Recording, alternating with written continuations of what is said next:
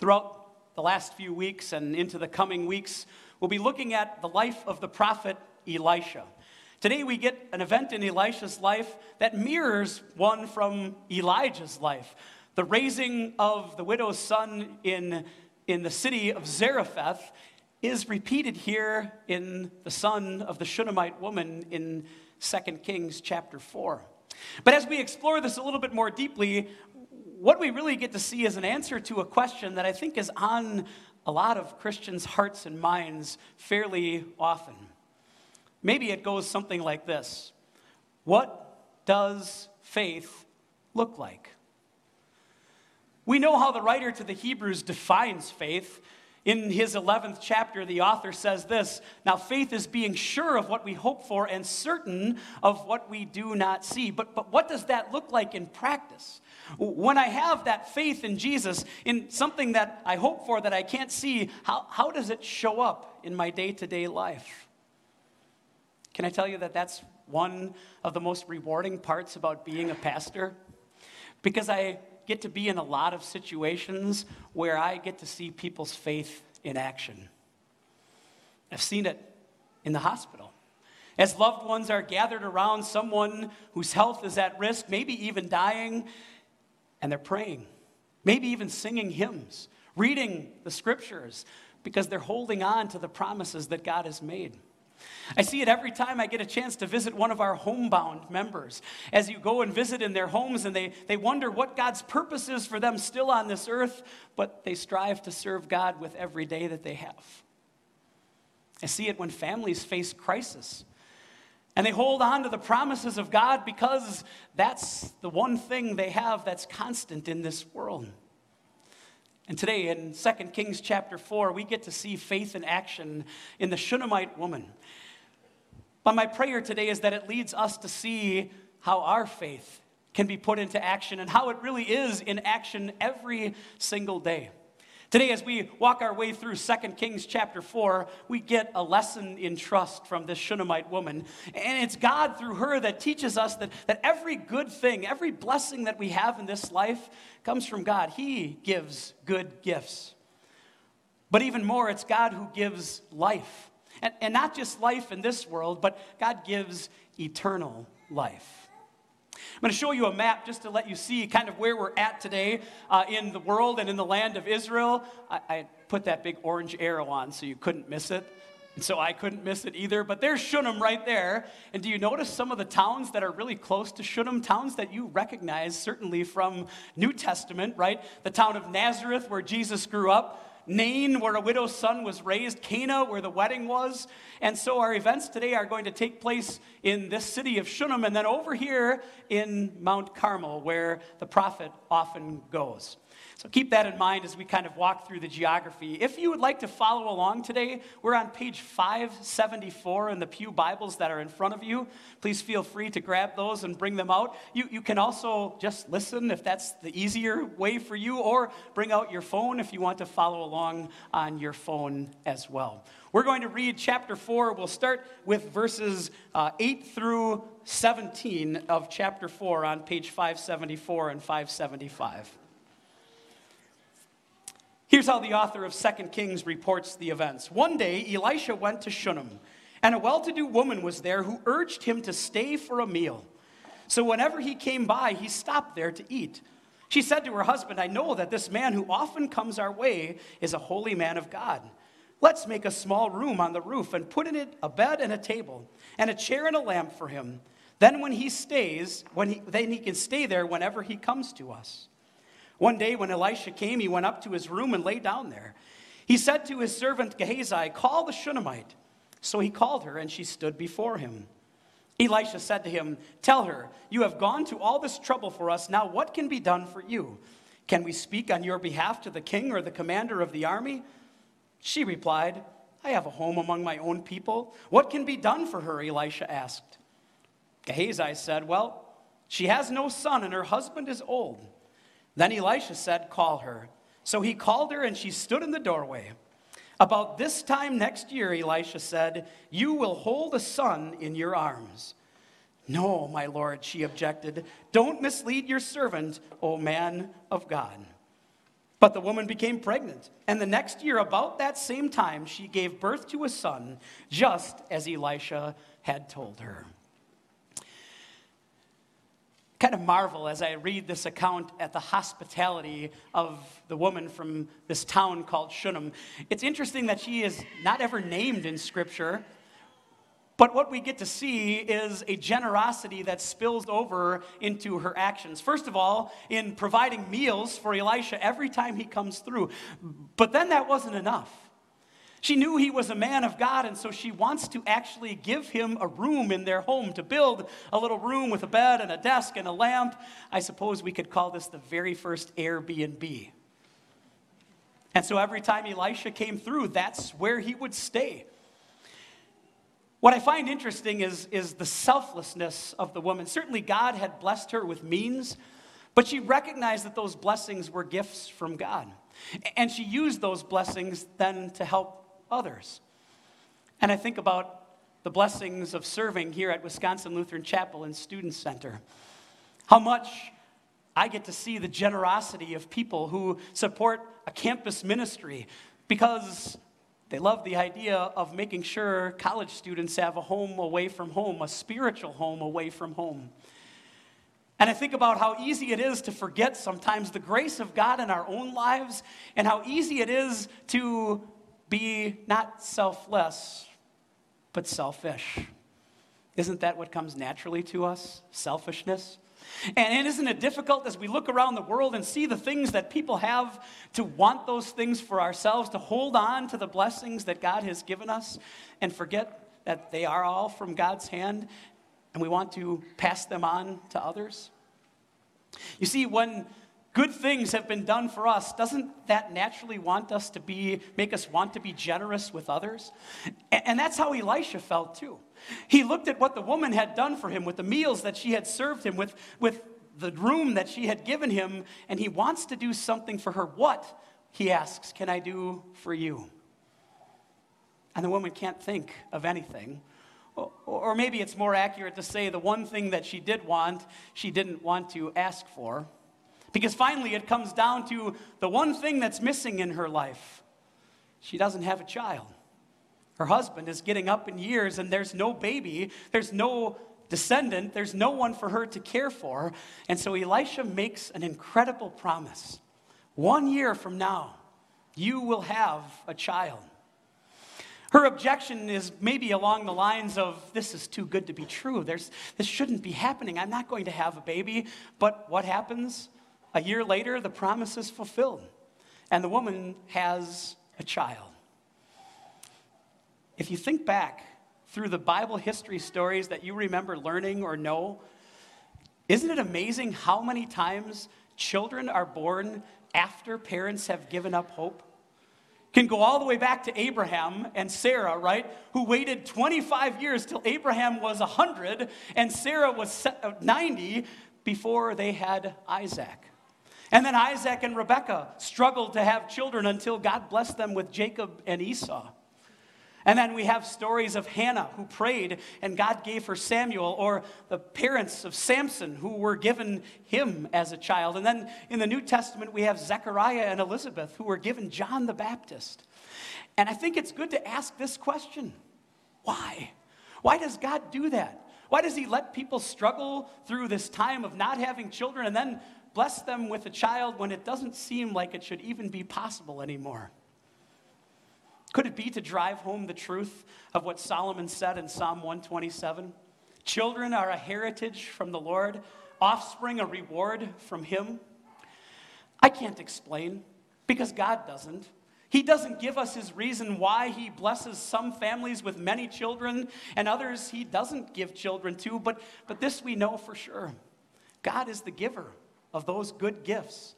And we know that those are blessings from God. And so he gives this woman who wanted this above everything else, a child to the woman, only to bring some difficulty into her life. Let's take a look at verses 18 to 28 of chapter 4. The child grew, and one day he went out to his father, who was with the reapers. My head, he said to his father. His father told the servant, carry him to his mother. After the servant had lifted him up and carried him to his mother, the boy sat on her lap until noon, and then he died. She went up and laid him on the bed of the man of God, then shut the door and went out. She called her husband and said, "Please send me one of the servants and a donkey, so I can go to the man of God quickly and return." "Why go to him today?" he asked. "It's not the new moon or the Sabbath." "It's all right," she said.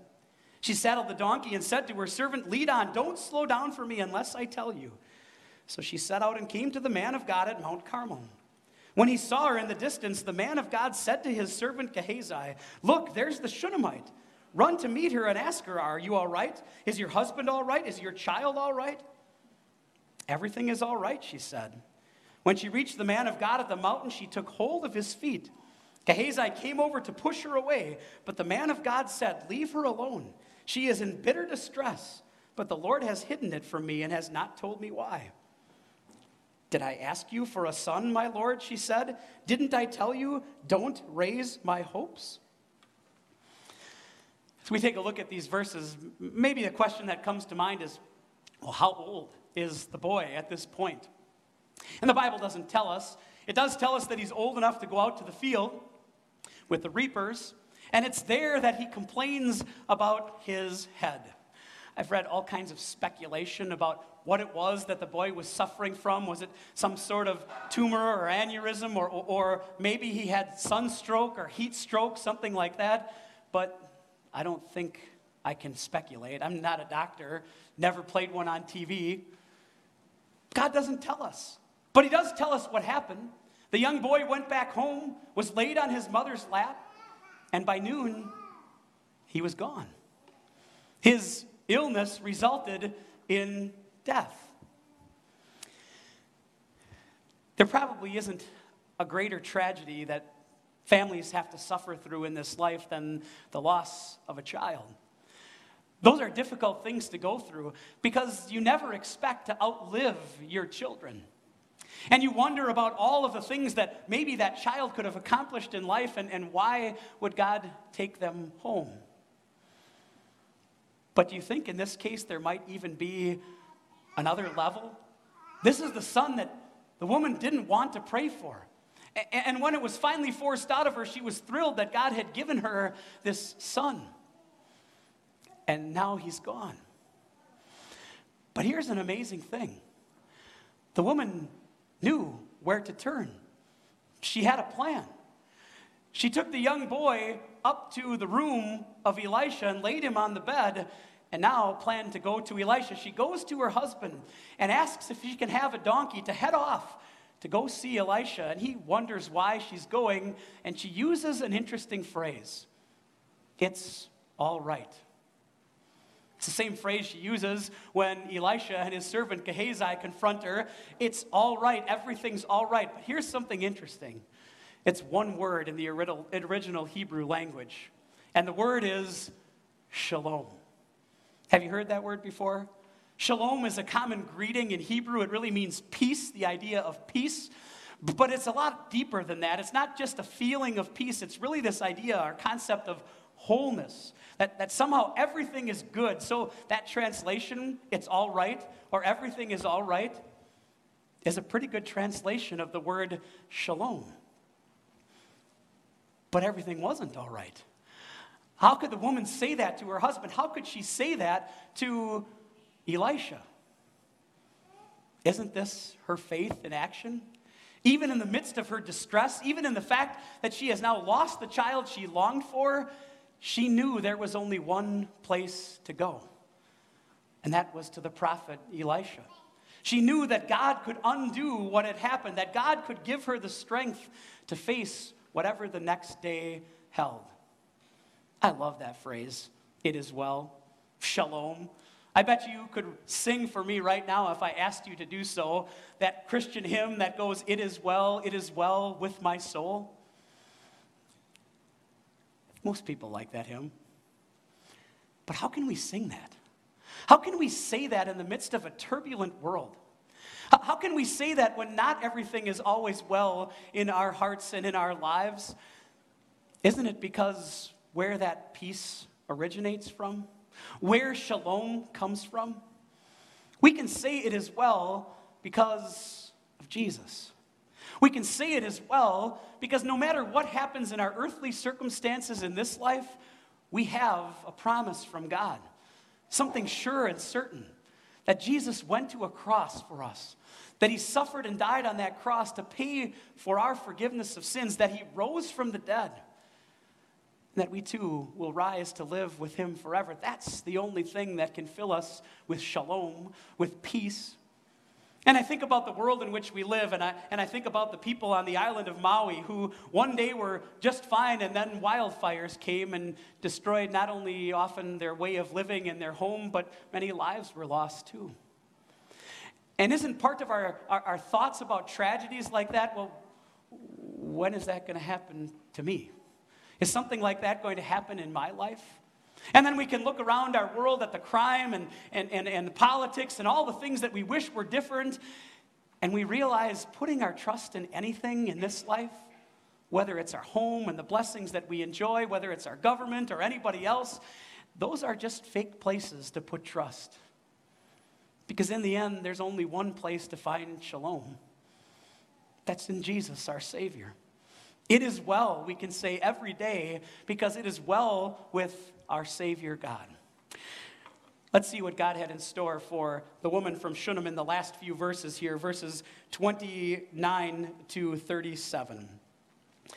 Elisha said to Gehazi, "Tuck your cloak into your belt, take my staff in your hand and run. If you meet anyone, do not greet him, and if anyone greets you, do not answer. Lay my staff on the boy's face." But the child's mother said, "As surely as the Lord lives and as you live, I will not leave you." So he got up and followed her. Gehazi went ahead and laid the staff on the boy's face, but there was no sound or response.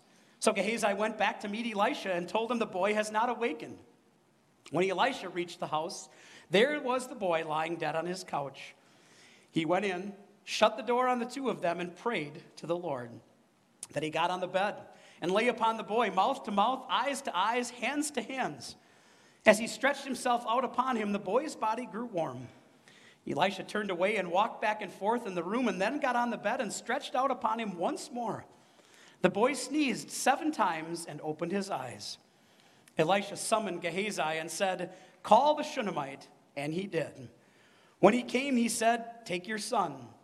She came in, fell at his feet, and bowed to the ground. Then she took her son and went out.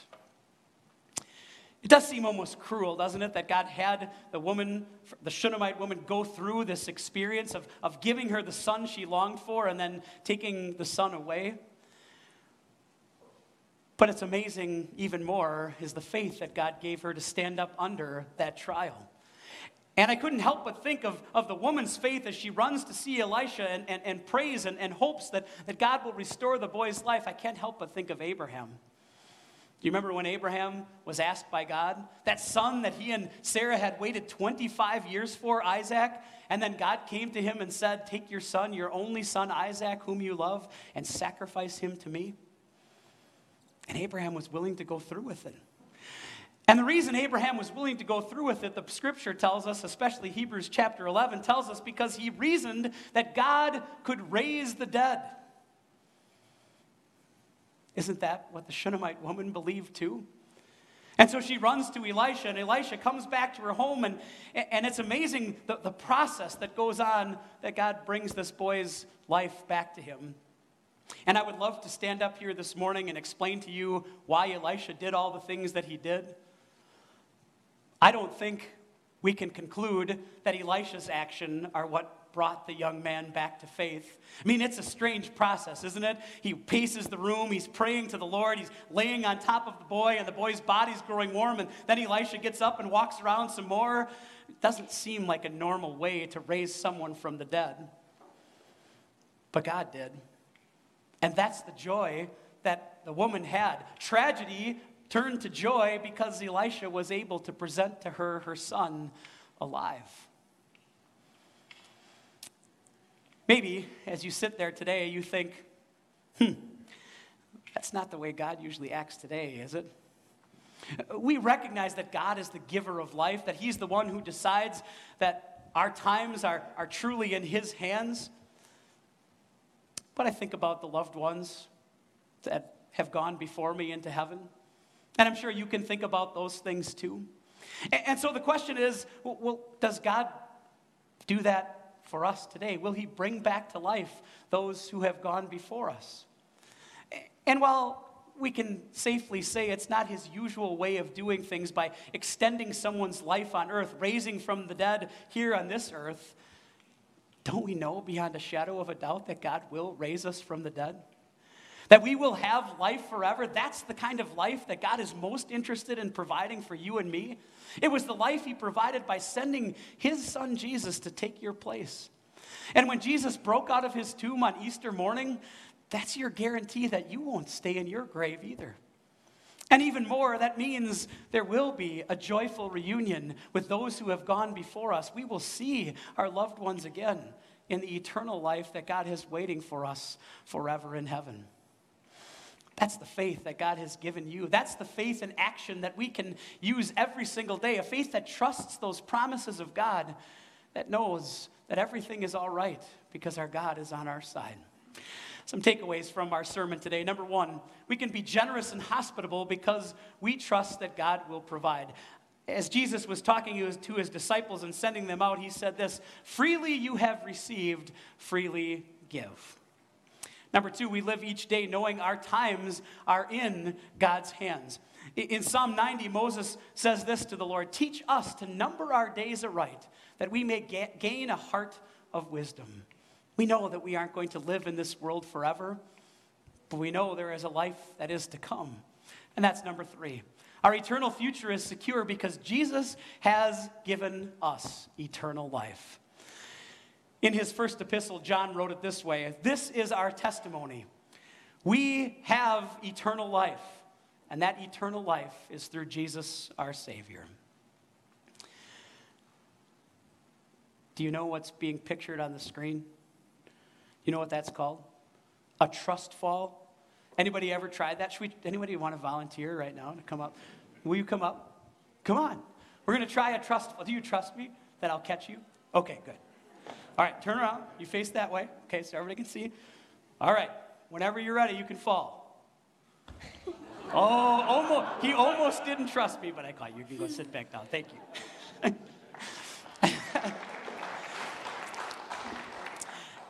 Isn't that what life feels like sometimes? Like we're always on the verge of tipping over and falling.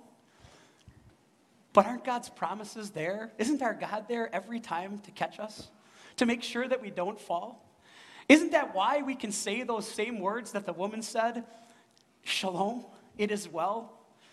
Whatever ups and downs and circumstances we go through in this life, whatever's weighing heavily on your heart and your mind today, that's God's answer. Shalom. It is well. And that, dear friends, is your faith in action. Amen. The peace of God, which passes all understanding, will guard and keep your hearts and minds in Christ Jesus. Amen.